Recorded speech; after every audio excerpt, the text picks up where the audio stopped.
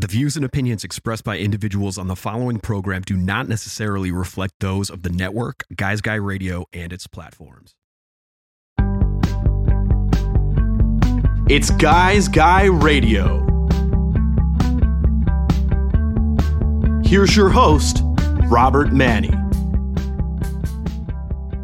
Welcome to Guys Guys Radio. This is your host, Robert Manny, welcoming you to the show where men and women can be at their best and everyone wins.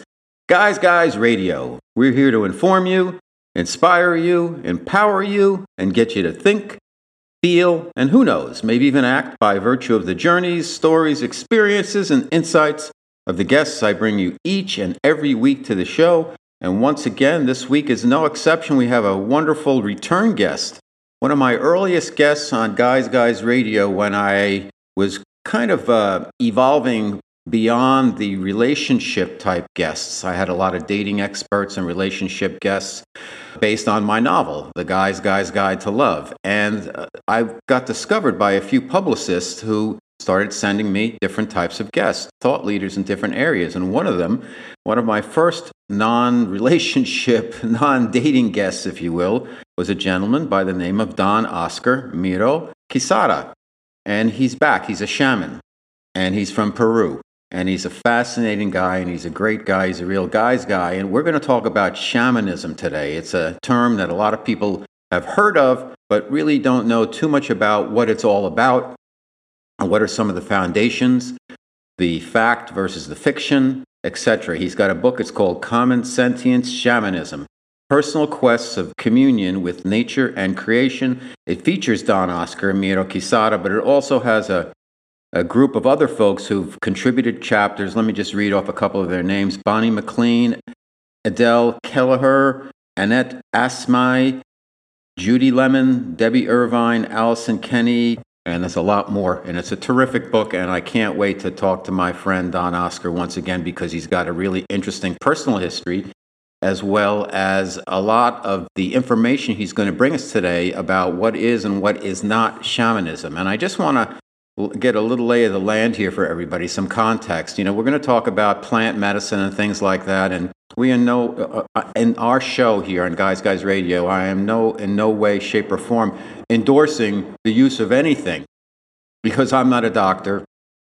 and this is not about prescribing things. This is about just sharing information about experts in their specific fields. And then it's up to you to determine, is this something I want to learn more about? Is this just not for me? Can this help me live my best life? Can it help me raise my vibration and frequency? That's up to you. I bring you the information, I bring you the guests, and you take it from there. And I know you're not going to vibe with everything and everyone, but I'll bring you so much information and so many different guests. I've interviewed over 650 people that you have plenty to pick and choose from. And our goal here, as always on Guys Guys Radio, is to bring new information, new thinking, open people's minds up, open people's hearts up, open people's spirits up to the information that's out there. And a lot of the new information, like the information about shamanism, is really old information because these are practices that have been done by indigenous people for centuries. And sometimes the old school becomes the new school, and we're going to get into that today on Guys Guys Radio. I can't wait.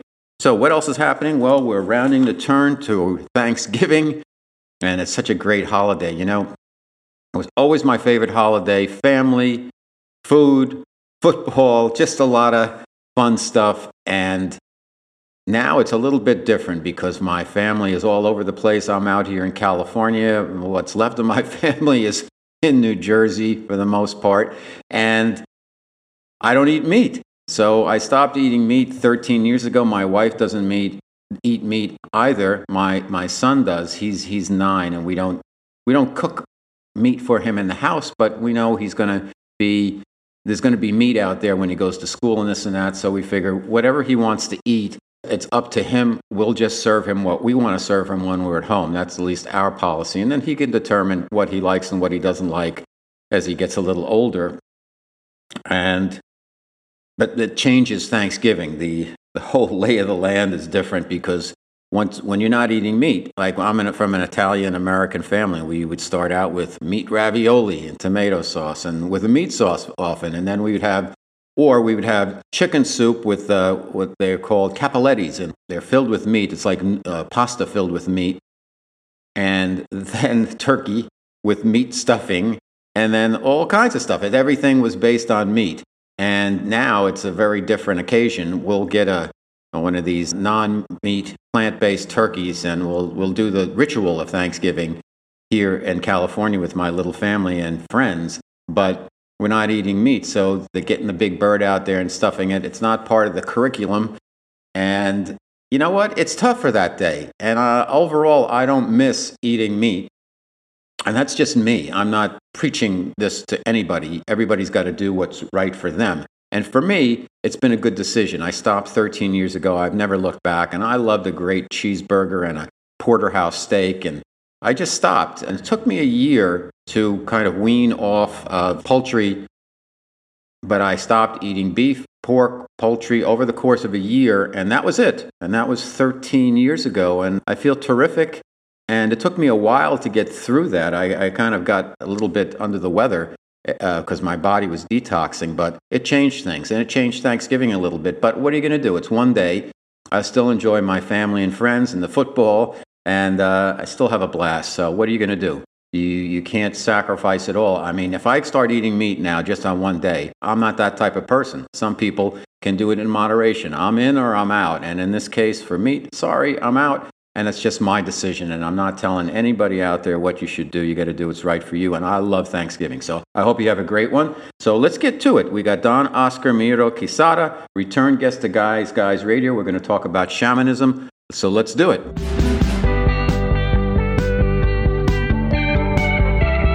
It's Guy Radio. Okay, Guys Radio, the interview portion of our radio show, podcast, YouTube, and Rumble. If you're watching, you'll see I have a different studio set up now. We're out of the virtual background, and I think it looks good. And our first guest for this is my return guest today. His name is Oscar Miro Quesada. He's a teacher of shamanism, and he's a wonderful guy. And I've interviewed a lot of other shamans as a result of that. And I recently was treated by one. I had some problems with my hip. And this shaman actually gave me a spirit animal. And we'll talk about that with Don Oscar. But let me tell you a little bit about him. He's got a new book. It's called Shamanism, Personal Quests of Communication with Nature and Creation.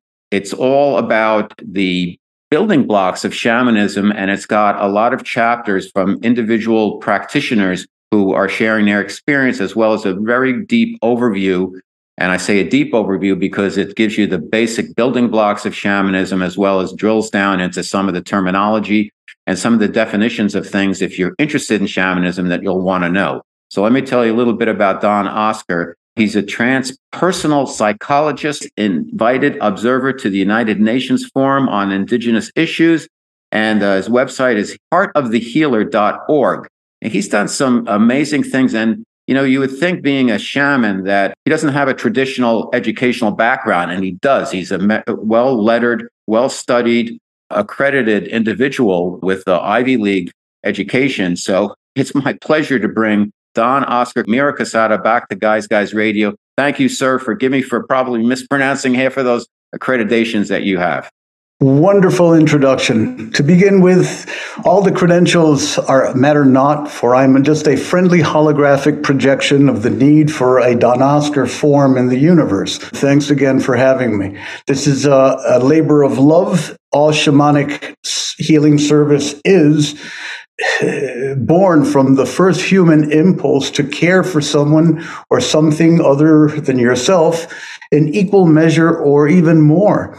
So any person that has that impulse or desire to offer themselves in support of somebody else's process in their restoration of wholeness in their life is practicing shamanism. It's a universal phenomena. And that's what this book is really trying to establish, that it's not some exotic, foreign practice. On the contrary, it's part of our DNA. It's part of our genetic predisposition, because everybody wants to be a better person and mature their soul in a manner that becomes a spiritualizing catalyst in the world. Mm-hmm. And that's what we're here to do. Fantastic. Let's start at the beginning for the benefit of our listeners who are not familiar with your journey. You had asthma as a kid, and I think you had a rough childhood going up to about 9 or 10 years old, and your family had to move you up to the drier mountain lands in Peru. And one evening, some light beings came to you. Tell us about that. What happened? Very good memory. Yes, this is all detailed in my first book, Lessons in Courage, for those that are interested in knowing more. Yet I was a very sickly child, and I suffered from severe asthma and was having hypoxia, bouts of deep suffocation. So the situation was so severe that at age 10, the specialists in respiratory elements in Peru, in Lima, my father being a physician himself, recommended that they take me up to the mountains, the central Andean area of a place called Chosica, about 11,000 feet above sea level, because the air there would be restorative to my breathing. It did to a certain extent, but not really.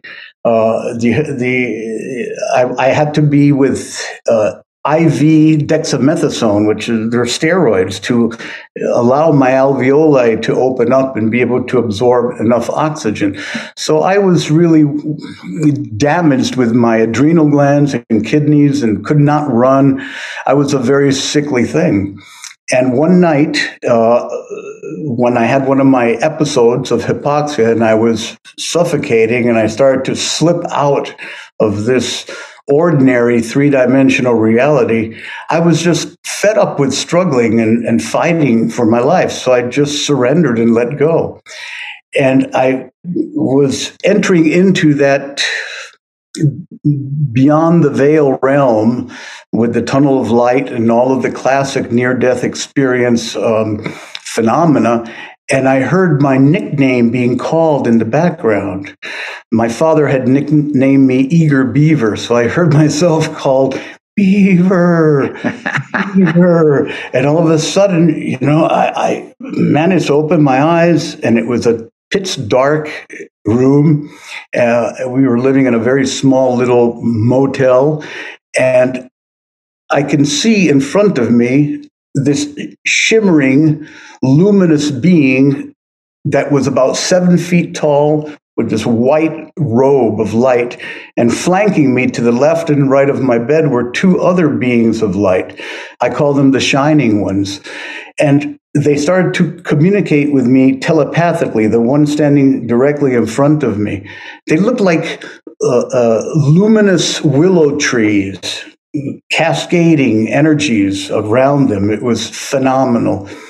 And he started to communicate telepathically in images, not in words, and showing me many aspects of my life, and showing me, and this may seem incredulous or sound incredulous to many of your listeners, yet this is my story, and telling me everything about what my future would be like, the relationships I'd have, the marriages, the universities I'd go to, the problems and trouble I would get into, et cetera, et cetera. And then they said, it's time for you to heal from your asthma, for you will not be able to accomplish these things if you are not healthy in body and sound in mind. And at this point, you are not either. So therefore, close your eyes, take a couple of deep breaths, and just surrender. And I closed my eyes, I laid down, but I could see almost through my eyelids what was going on. They were so bright in their luminosity. And the being of light that was to my left arched himself over and placed his lips on my chest and began to suction. Just like a classic shamanic extraction technique that I learned later on during my apprenticeship, in which you remove hucha, you remove the density and the miasm, the illness of a person through the suction of it, and then you release it into the ethers, right? So this being did this interminable extraction through the lips and then lifted its body and went whoosh, and released it. And I saw this whirlwind of all this gook be absorbed into this more refined, higher level of or dimensional reality. At that point, I just passed out. And then I woke up the next morning free of asthma. But I was amnesic. I didn't remember anything at all about that event. I went to my mother, who was there at the time, because my father could not come. He was working in Lima at the time, only on weekends. And I told her, Mom, I'm free of asthma. She said, oh, yeah, you're kidding. I said, no, look, I'll show you. I can run now. And so I started running all over the place, jumping over the river rocks that were there. And she was just flabbergasted. And so when my father came, he checked me out. My lungs were in tip-top shape. Took me back to Lima. After a while, I missed that whole year of school, of course. Went back to Lima, had a reunion with the respiratory specialists. And in fact, they said, this is a miracle. This is one of these cases that we cannot explain with modern allopathic medicine, but your son is now free of the asthmatic condition that he had. And that's when my life began. Now, I forgot all about that. And in the book, as you mentioned, when I was 18, in my first, or almost 18, in my first shamanic ceremonial experience with my mentor of many years in the Northern Coast, out of that ritual space emerged these three shining ones. And I saw them, and I remembered, but Don Celso, my mentor, nudged me with his elbow and he said, do you remember them? So he was seeing them also. And that, of course, turned my life upside down. I realized that there was something to this practice of Peruvian shamanic arts that was going to provide me a way beyond my limited, conditioned way of thinking that reality is limited by only our five sensorial apperception or what we can experience with our bodies. When you had this experience, and then fast forward to when you saw the three shining beings again, what was the context of who you were with, and how did you get there? In other words, what happened to lead you along the path after you were cured of your asthma as a boy, along the path to start the road to shamanism, and obviously this meeting with the gentleman you were with and the three luminescent beings returning again was a pivotal point in that. But how did you get to that meeting itself? Well, that's another long story that is also in the book. But I grew up fascinated with non-ordinary states of consciousness. So when I was 14 years old, I began, it was during the 60s, and I was a hippie, I was a flower child. What can I say? Even in Peru. So I hung around with a bunch of guys, and some of them were surfers also, and I was a surfer. And so we decided to go up north to this incredible surfing beach, yet right near that surfing beach, there was this renowned healer, what we call a maestro curandero, a master healer. His name was Don Celso Rojas Palomino, who had a reputation of preparing the best, the most sublime San Pedro cactus. It's a mescaline-based succulent that is used in very traditional healing ceremonies called mesadas. And I was already preparing the San Pedro cactus for my friends since I was 14 until that time, and using it recreationally. And I just wanted to learn his tricks so I could make the better San Pedro. It's also called, its botanical name is Trichucerios pachanoi, or Trichucerios peruvianis.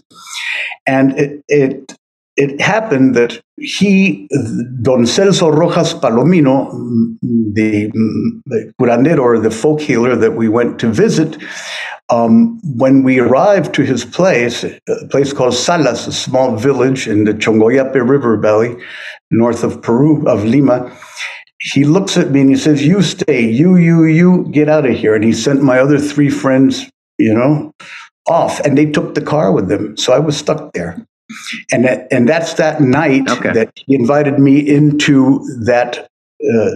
So after this experience, then what was your path to shamanism? What was for the benefit of the folks who, they hear the term shamanism, and we want to bring it down to earth because, as you said, it's been around forever and it's not as mystical as people may think it is. But there are some rituals and there is some training. Tell us, what are the training that takes place to become a shaman? And is there some type of finalizing ceremony for that? I have a lot of questions about shamanism around the world, the history of that. But let's start with the rituals. What did you have to go through to become a shaman? Well, ritual is a foundational aspect of all shamanic practice. The word shaman derives from the Tungusic Siberian in Russia term samang, which means he or she who is a master of fire or who is voluntarily possessed by spirits. In other words, every ritual in shamanic practice involves opening up to a dimension in which there are non-physical entities, power animals, ancestor spirits of the tribal people that you're part of, mountain spirits. Everything is animated. We call it a soul animated practice. So the rituals serve to open the door to have communion or contact with this very rich, multidimensional realm of spirit helpers and of great power and force. So the way I put it is this way. Shamanism is a path of healing, but mostly it is a path of serving one's community. It is akin to what is known as the great work, capital G, capital W, which means it requires a deep initiation into the traditions of our indigenous ancestors, as well as your own individuation, your own working on yourself.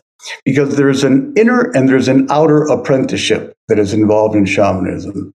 The inner apprenticeship has to do with learning about your dreams, interpreting your visions, understanding your epiphanies as guideposts in terms of where to go or how to act in a certain manner that is going to serve your community. So it involves more inner states of awareness and refining your own ability to befriend these non-ordinary states of visionary encounter with this shamanic multiverse. The outer experience or apprenticeship involves either being selected by a teacher or selecting a teacher, learning about the history of that particular tradition that you are involved with, being an expert at the rituals and ceremonies, whether they're for healing individuals and humans or for propitiatory ceremonies to enter into a relationship of balanced reciprocity, of sacred reciprocity, of give and take, of receiving and offering forward with the natural world, with the powers of mountains, of rivers, of valleys, and with stone relatives and plant relatives, and entering into this relationship with them through the actual apprenticeship that you learn from your mentor. So we have all of this combined into one seamless experience of service, of understanding that you are willing to die, to let go of your attachment or your craving for control and approval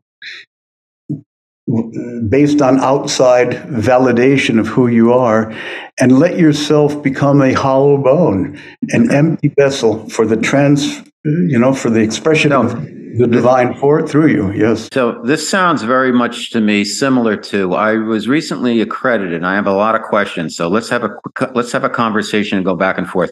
One is, I just got accredited through Joe Vitale's course in Ho'oponopono. And it seems very similar to this because basically one of the proponents is that we're so controlled by our data, our history, that we repeat things over and over again. And when you can clear that data out, then that allows spirit to flow through us. And we have to acknowledge the fact that everything that we do comes from spirit. It's really spirit experiencing itself through us. And it sounds very similar to some of the foundations of shamanism. So that's really good to hear, because the more folks I interview, and particularly ones in the spiritual unfoldment area and who do the type of work that you do, there's so many consistencies, yet it comes about in a different way, but everybody seems to be on a similar path. And the tenets seem to be about getting ourselves out of the way and allow spirit to work through us. Is that correct? Exactly. Exactly.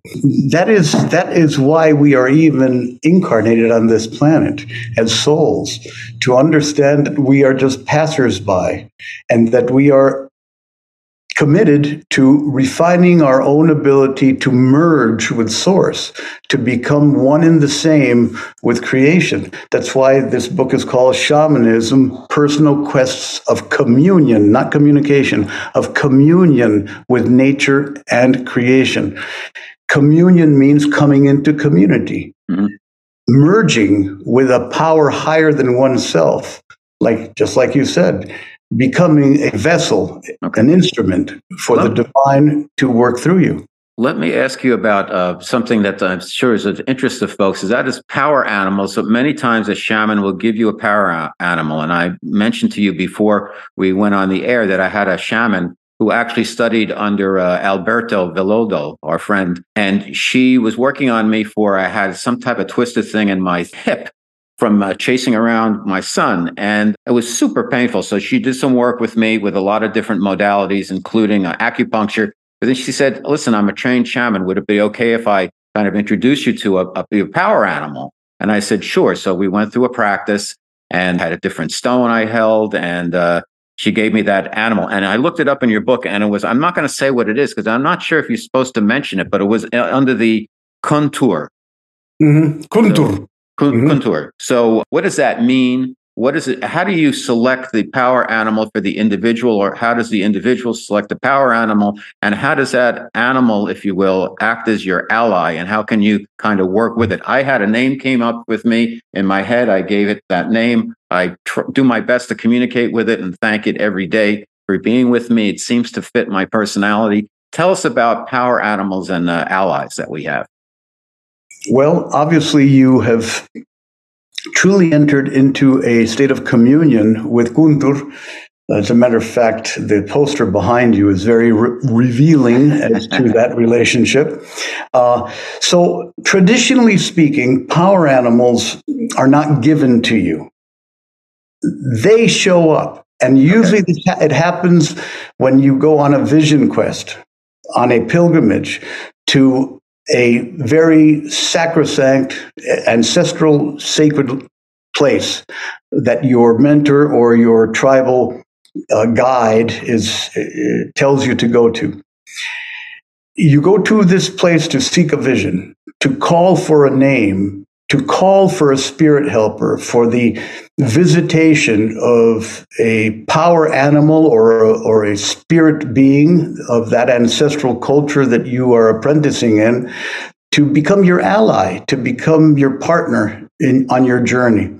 And it takes a lot of self-sacrifice and hardship, a lot of usually you have to fast and practice austerities and go to some very inhospitable areas, geophysical areas. It's a trial. It's a hero and a heroine's quest. Once you're at this place, then if you have done the proper feedings, the rituals to feed the land and to feed all the other spirit beings and the stone relatives and the tree relatives and everything around you, then you enter into a state of emptiness, of letting go of who you are as Oscar, for instance. And there are specific techniques to do that. And that evening, when you're in your journey work, or you can also do journey work yourself, like probably the woman that you worked with led you on a journey to commune or make contact with this power animal. In your dream time or in your journey work, an animal will come. Yet that animal is not all that friendly, usually. In a traditional initiatory sense, it begins to dismember you. It breaks you apart. It pulls the flesh off your bones. It pulverizes your bones until you become totally non-existent. That is the classic way. Sometimes that's propitiated and intensified by the communion with plant sacraments, also in some traditions, of course. Now, after that, though, that same animal will reconstitute you, will put you together, and you will experience it reassembling you and placing you together. But the body that you are being reborn into is beyond just the physical three-dimensional form. It's a luminous body. It's a body of light. But the key is that animal needs to transfer its power to you. It's spiritual wisdom. So usually what happens is that same animal or the person that's working for you, in the case maybe with this woman, she may blow She did. the kaipa, the power, the spirit of that animal, so blow it into you, right? Yes. And so that becomes a very powerful reintegration that elevates you in your sense of who you are beyond your social conditioning and sets you on the path to becoming a healer yourself. Always having that animal next to you. That animal forever is going to be next to you. You can call on it. It's interesting that where I live now, this particular animal, and it's a predatory animal. I was standing and it flew. I thought it flew right at me, out of the sky, right at me, and it just appeared, and I thought it was going to fly into my home, and I was standing there, and it came right at me, and it was literally 2 feet away, and then it took off, and it had a little prey that it had gotten. But it was magnificent, and its wingspan was huge, and it just came right at me. I'm like, oh my God. And then it went off. That is an extraordinary blessing, my good friend. An experience like that means that you have been selected without having an inflated ego or anything like that, but that you have been selected to become that winged one yourself, to learn to fly into that higher realm, into the Hanakpacha, into the upper world that corresponds to the abode where that winged one resides, and to be able to commune with the source of all of our animal allies. So little by little, you should start through your dreaming both sleep dreams, daydreams, reverie, and your creation of a new path that involves a shamanic-based spiritual practice. Begin to feel at times that you have wings, and you're going to feel this lightness of being in which, and especially when you're laying down right before going to sleep, you may feel like this rising, almost like an out-of-body experience. And that is perfectly normal because you have been not only given the spirit medicine of the animal ally during that practice that you had with this woman, but you also had that vision and that experience of it coming and visiting you in the physical three-dimensional realm. When that happens, it's a sign that you are ready to transcend whatever limitations you have. Fantastic. Well, I'm glad I brought that up, and thank you. I think a lot of folks out there, when they hear shamanism, we talk about the plant medicines, and they're thinking, oh, ayahuasca or mushrooms or mescaline, whatever it is. Are these necessary for the rites of passage, or are these deployed at certain times as needed for specific individuals? In other words, in the famous Carlos Castaneda books, Don Juan gave him a lot of things and that he took, and he had a lot of visions and a lot of experiences. And then Don Juan eventually said, you know what, I gave these to you because you needed them, because you were so stiff. But the point, I think, was that maybe not everybody needs to go through their practice with the plant medicines, or do they? There's all forms of practice that can nudge us beyond ourselves. So we encounter a shamanic reality that will enhance our service as shining ones on the planet.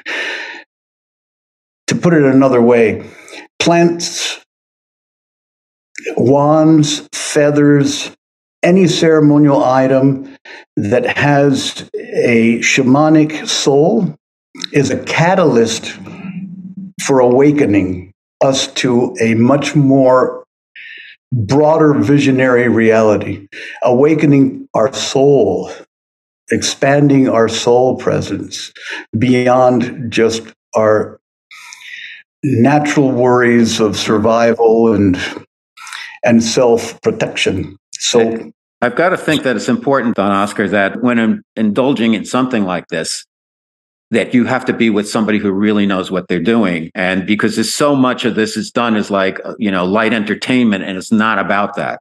Oh, no, absolutely not. That's why they're called plant sacraments. Mm-hmm. Plants are not to be used, our plant allies are not to be used for recreational purposes and not overly relied upon either.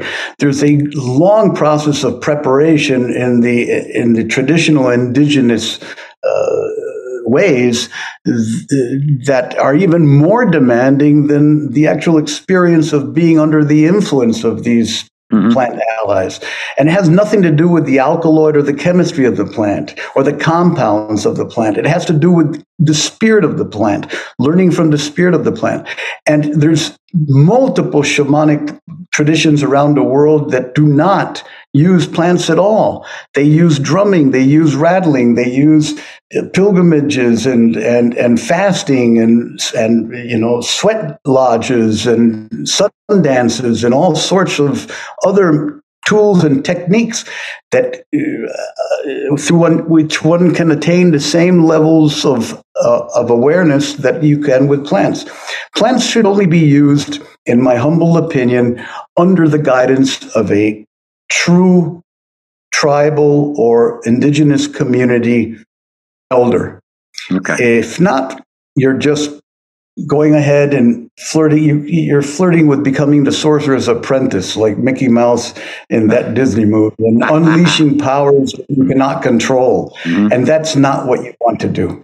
Agreed. The name of the book is Shamanism, Personal Quest of Communion with Nature and Creation, Common Sentience. My special guest, Don Oscar Miro Quesada. In the book, we don't have too much time left, but I want to get to this. He has 5 axioms for an awakened soul. Consciousness begets matter, language begets reality, ritual begets relationship, nature begets purpose, and love begets life. How does this transpire? How does this work? I am very impressed, my good brother. This is wonderful. Those are some of my favorite teachings. Okay, consciousness. Before any of this existed, this physical, phenomenal universe, it was an image. There was no matter. And by saying consciousness begets matter, the word begets means it's generative of, it gives rise to. So before the material world, there's consciousness, awareness. Now, consciousness is the same as soul in shamanic understanding. When you enter into communion, because there's 5 steps, ceremonial steps that align with those 5 axioms. Consciousness begets matter requires communion or alignment with creation, creator, creatrix, source. It is the primacy or the a priori nature of consciousness that one realizes is at the source of one's existence, one's ultimate ground of being, as we call it. After that, language, the words we use, structure or beget the reality we surround ourselves with. Whatever language and whatever idiom and whatever ethnic expression has a way of manifesting the social conditions around us. Think of politics alone and how language is used to create such sometimes passionate, fanatical, fundamentalist madness around the world. Then, of course, ritual relationship. Everything that is in the natural world, if you notice, is a ritualized expression, from the mating dances of our animals to the actual movement of our spiral galaxy has pulses, patterns, order, continuity, a ritualized expression. It has a breathing, a great breathing and a pulse, a rhythm to it. And that is what ritual is about.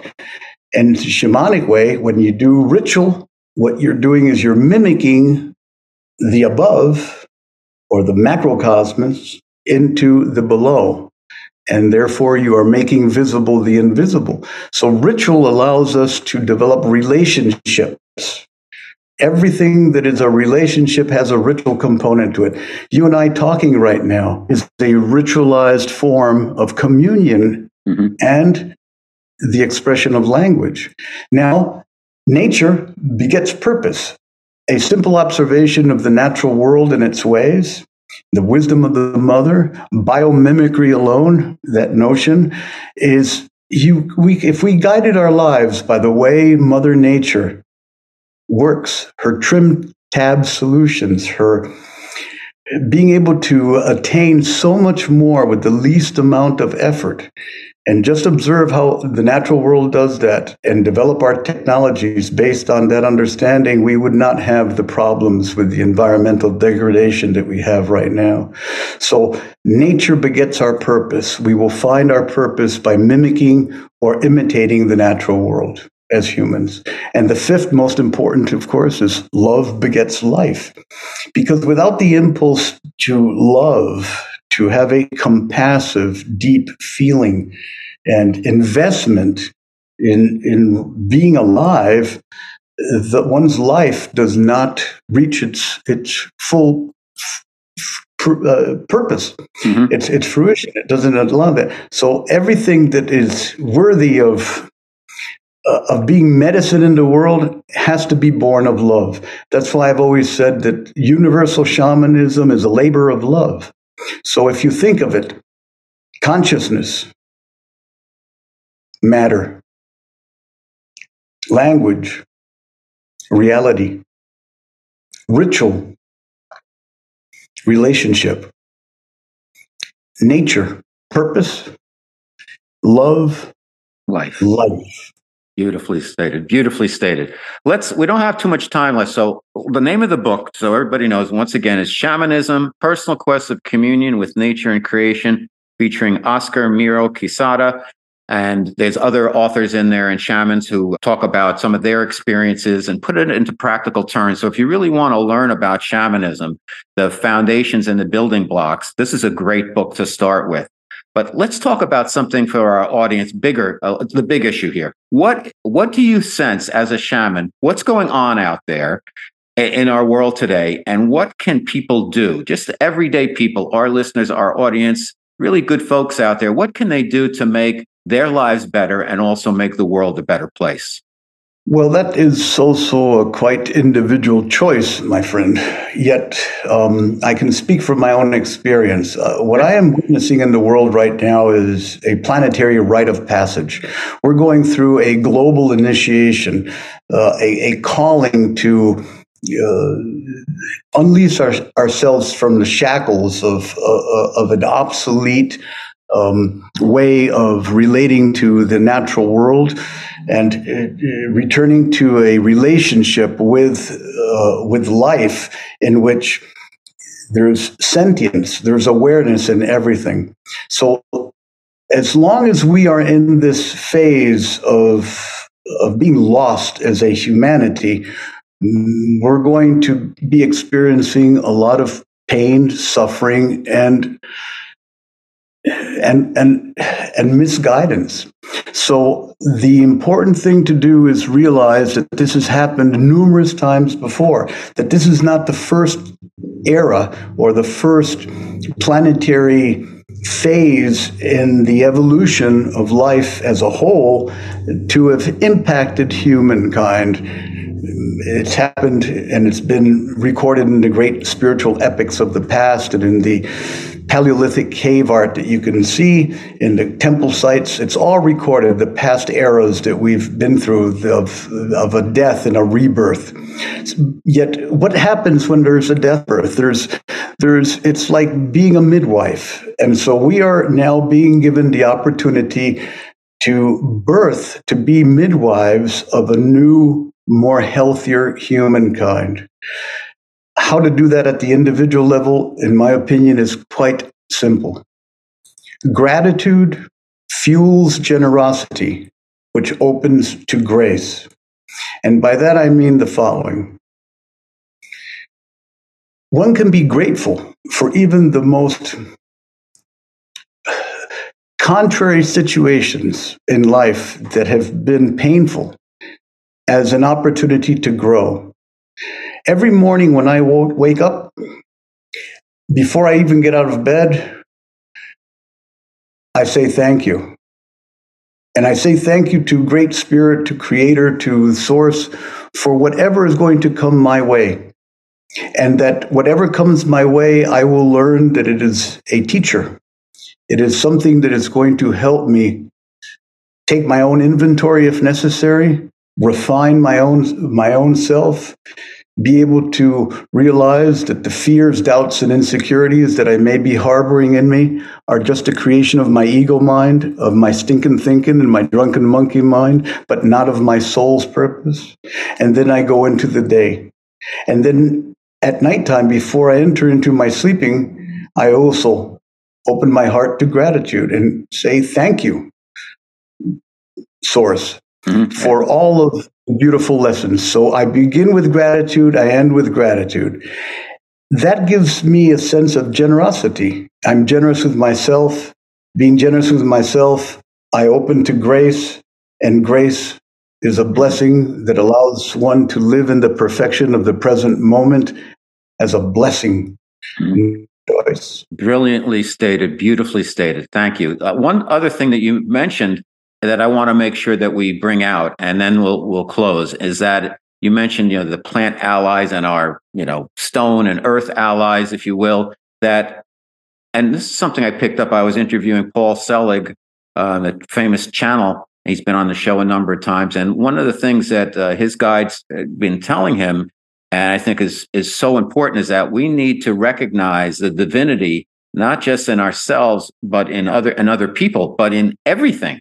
That means everything, every object, not just animals and trees, but every object, because everything has divinity in it, and we're all part of that. And once we start doing that, it changes our lives, at least for me, in a very impactful way, when we start recognizing the divinity, even in the wooden floor, the table, the carpet, the fireplace, the air outside, the plants, the animals, even the car. I say to my car, thank you, I love you, when I get in it. I say to the road, thank you, I love you, I'm sorry, forgive me, in the Ho'oponopono, and I can feel that the road gets no gratitude, nothing. But these are all sentient in some form or fashion. They're alive, they're part of spirit. Help me out with that, Don Oscar. Seems like you've helped yourself out quite well, my good brother. And I concur wholeheartedly. That's the shamanic life. The shamanic life is realizing that everything is alive, everything is sentient, everything has a soul, and that we can enter into a very sacrosanct relationship with the most seemingly inordinate matter that seems like it's lifeless, has a spirit. Now, the divine, the sacred, the cosmic is always with us at all time. And in the shamanic traditions, we begin to realize that we cannot do anything without first asking permission from a source much greater than ourselves, and to be humble, and that humility, and to be gentle, and to walk with beauty on the planet. Shamanism is really about beautifying and sanctifying life with every breath, with every thought, with every action. And it involves being fully present to the miracle that is this incarnation. this life. And it's not only the spirits and things and objects, it's the unseen. It's the wisdom and the consciousness and the sentience of those realms and beings in those realms beyond this earthly realm. And that is being a walking theophany, as I call it, which means making visible the invisible on earth through your presence as a bridge between worlds. Fantastic. Don Oscar Quezada, I call him my friend, even though I haven't seen him in a number of years. He was one of my first non-relationship guests on the show. I'm forever in gratitude of that, and I think there was a reason for that, and I thank you for coming back to the show, and you're welcome back on Guys Radio whenever you want, because your message is something that's really healing the world. So thank you for all the wonderful work you're doing. God bless you. I love you, and we'll see you soon. Tell everybody where they can find out more about you and your teachings and your website, etc. Much love. Thank you so much, brother. Here it is. He's holding up his book. Amazon.com, heartofthehealer.org. And that's all you need to know. Perfect. Shamanism. Amazon.com, heartofthehealer.org. Thank you. Thank you, Don Oscar.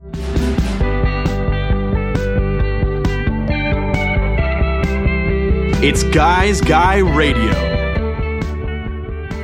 Terrific conversation with our friend Don Oscar Miro Quezada. Again, the book is Shamanism. I think we just scratched the surface on what shamanism is really all about. And maybe I'll have Don Oscar come back and we'll do another segment because there's so much to it. And again, the most important thing is it's something that's worth learning about, because these are ancient practices and rituals that have been done for centuries. And now people are discovering them, and it's considered kind of like, in some ways, like a new agey type thing, but it's really not. It's old school, and it's worth taking a look at, because a lot of it is about healing, a lot of it is about surrender, a lot of it is about love and spirit, and really raising your vibration and being as one, and in sacrifice and in sharing and making the world a better place. So, Guys Radio, we're here every Wednesday evening at 8 p.m. Pacific Time on KCAA Radio here in Southern California, 106.5 FM, 1050 AM. The podcast and my YouTube and Rumble post worldwide every Thursday. The radio show rebroadcast every Sunday evening at 6 p.m. Pacific Time on KCAA. Hey, you can listen live, you can stream, you can download. They're all over the online space, as well as I am also. So you have no excuse not to be able to find your version that fits your consumption pattern for content in terms of Guys Radio, the Guys Radio podcast, the Guys Radio YouTube, we call it Guys TV, and Guys TV on Rumble. So you can catch us anywhere. I'd ask you, if you enjoy the content I bring you each and every week and the guests I bring you, please subscribe to our YouTube. Please subscribe to our podcast if that's how you consume us. And thank you for your support. We're here every week, and again, I've interviewed so many people. I've got so many people lined up. It's just, we're having so much fun with Guys Radio, and I thank you. You can also check me out on my website, robertmanni, MANNI.com. I've got over 300 blog posts about life, love, the pursuit of happiness, and also 3 free chapters for you of my debut novel, the source material for everything Guys Guy. It's called The Guys Guide to Love. It's been deemed the male successor to Sex and the City. It's a fast, frothy, sexy romp in the world of advertising in New York City. And it's about friendship and sex and redemption and a lot of stuff that we each go through in our day-to-day lives. And I think you'll be able to relate to it. And a lot of guys dig it because this is how we roll. And a lot of women are interested in it because, hey, this is kind of a peek behind the curtains into the weird, odd world of modern men. So I hope you check it out, and I hope you enjoy it. And once again, you get 3 free chapters on my website. So we're going to be back next week. I want to thank all my wonderful guests who've been with me over the years, and we've got much more coming up. I want to thank my wonderful producer, Chris, for the great work she does. But most of all, I want to thank you, my wonderful growing audience. Stay with us. We're growing. We're going to get the message out there about making this world a better place. We can stay positive with all the negativity going on out there. Let's keep reaching up. And as like I always like to say, I'm going to see you next week. And remember, guys, finish first.